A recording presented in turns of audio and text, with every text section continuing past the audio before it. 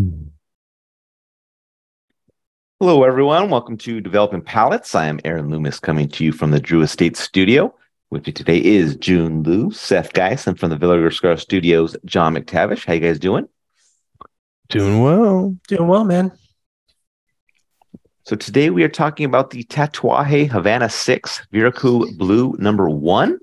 Cigar is a Toro 6.25 by 52. Comes out of the My Father factory in Nicaragua. Wrappers Nicaraguan Corojo. Buyer and filler both from Nicaragua, blended by Pete Johnson.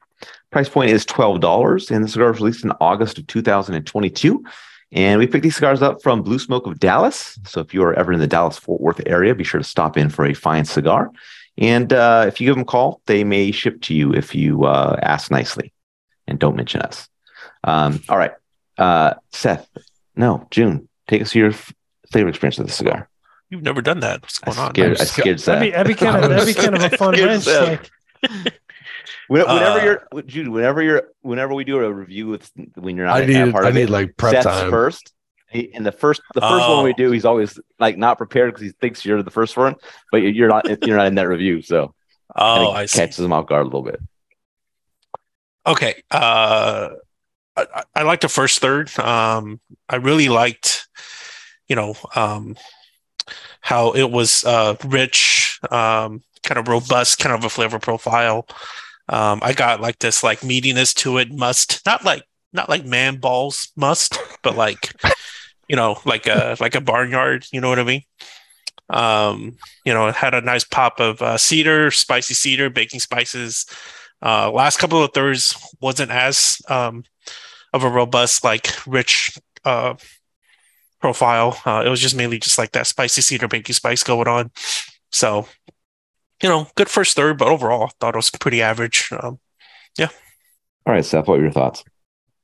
First of all, I thought the aroma of the cold cigar at the foot was fantastic. Oak, barnyard spice, leather, sweet earth. It was rocking.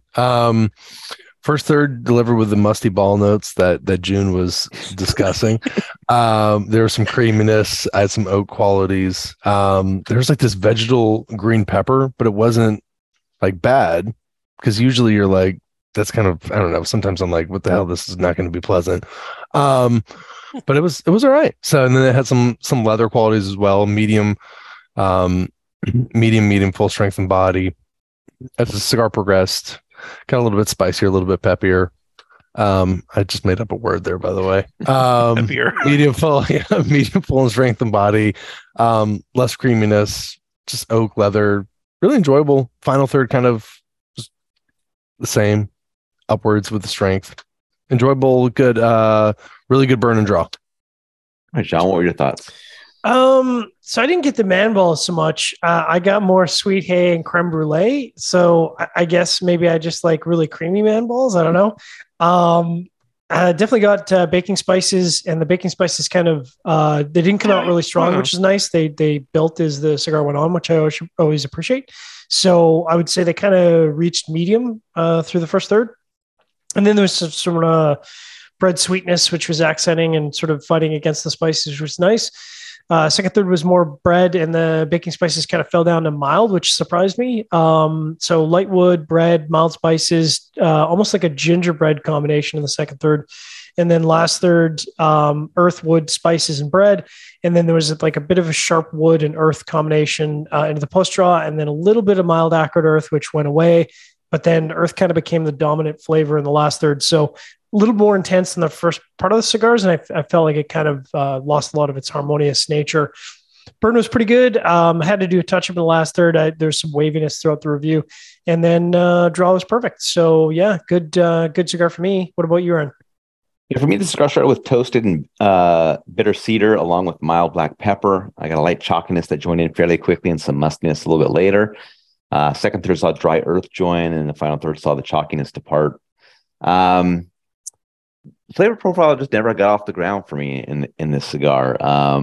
Bitter cedar was just kind of a detractor the whole time.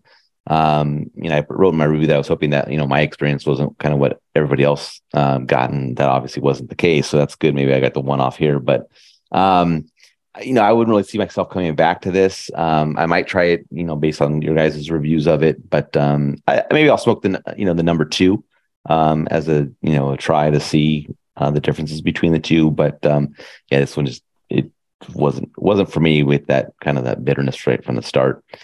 Getting to the score is going to start at the top with John at 6.72. Seth gave it a 6.57. June gave it a 6.1. I gave it a 5.65. So, John, how'd that 6.72 match up for you? Man, what's up with me matching up with Seth on scores this round? It's very weird. It's weirding me out. It's freaking me out. No, it matches up well. It was a really good experience. I was impressed with how restrained the profile was. A good cigar, and the score matches up well. All right, Seth, 6.57. Almost did. I was waiting to call you on it. I was almost. Actually, with the funny thing, I was watching. I'll get to that in the end. Listen, I liked it. I like this wrapper compared with the original Veracruz. I just like the blend. I like the creaminess that comes with it.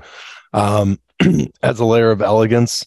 It made me think of when, what was it? Opus X used like the shade grown.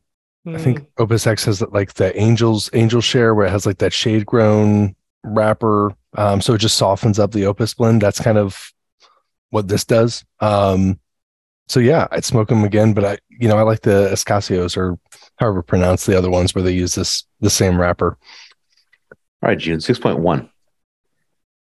The 6.1 is a decent score, but I don't.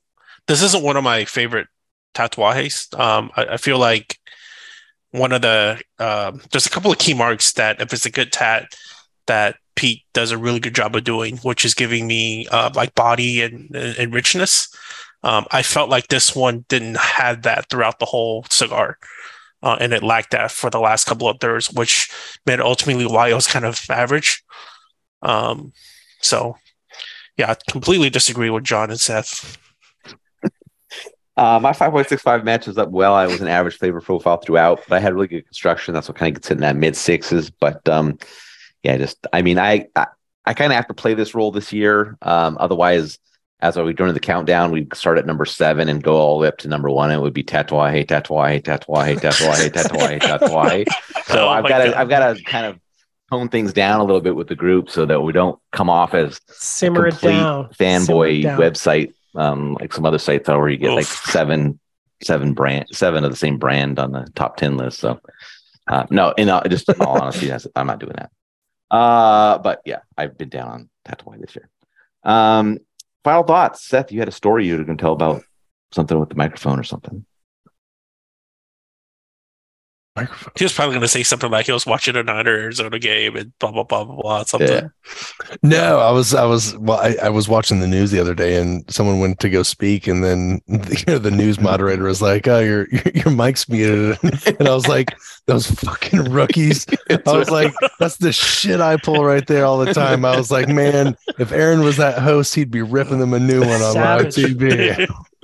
It's like this is national TV for crying out loud. But listen, exactly.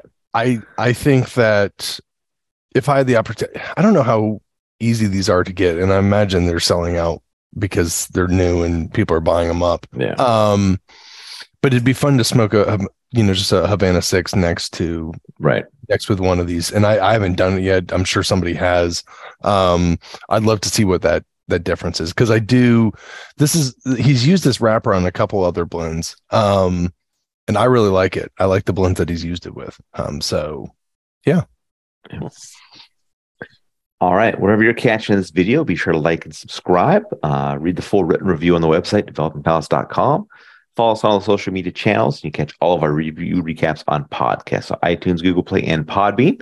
Thank you for tuning in. We'll catch you on the next one. Very cool. Check out June's OnlyFans page.